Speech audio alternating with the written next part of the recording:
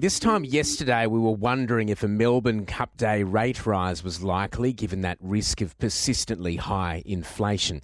Well, those fears were confirmed when quarterly inflation came in higher than expected, hours after Reserve Bank Governor Michele Bullock said she wouldn't tolerate the risk of an outbreak.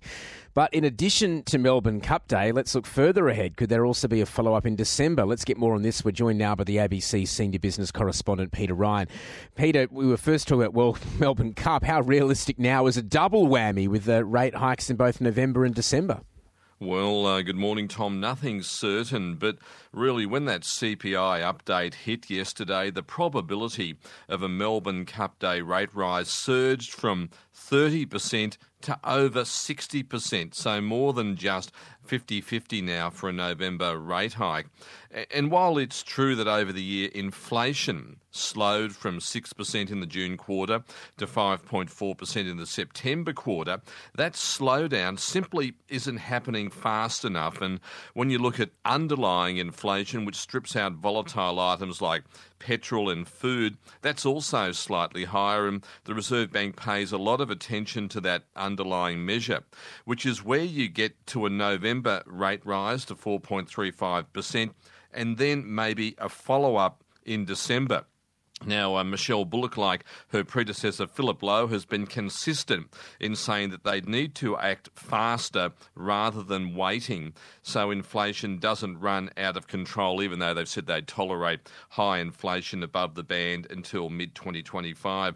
Michele Bullock's actually fronting a parliamentary committee later on this morning.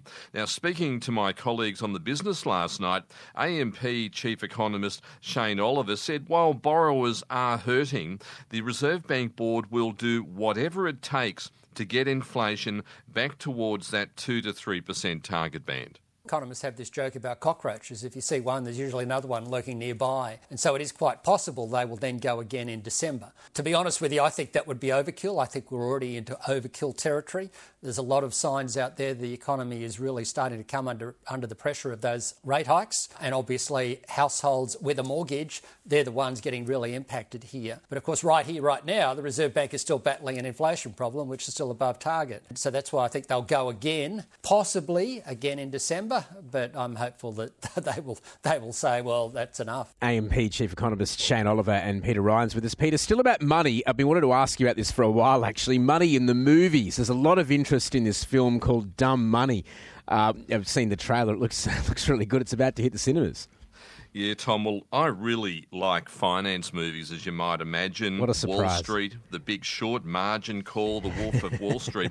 And now we have Dumb Money. And a few years ago, you might remember a trading frenzy involving a US company called GameStop, which is a chain of struggling US video stores. And this is where small-time investors posting on Reddit and YouTube took on short sellers at their own game. And short selling, that's basically betting on a business to decline and betting that a stock will fall.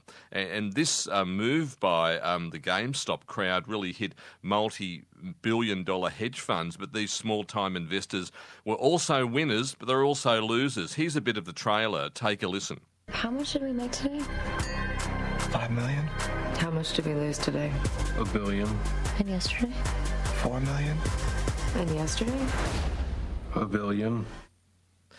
Well, Tom, the excitement about Dumb Money has encouraged some pretty unusual action from Australia's corporate watchdog, ASIC, the Australian Securities and Investments Commission. They're going to be running an ad in cinemas before the film, warning investors that they should be very careful not to be duped by the prospect of maybe making easy money, and that they should be relying on trusted sources of information. Here's the ASIC warning.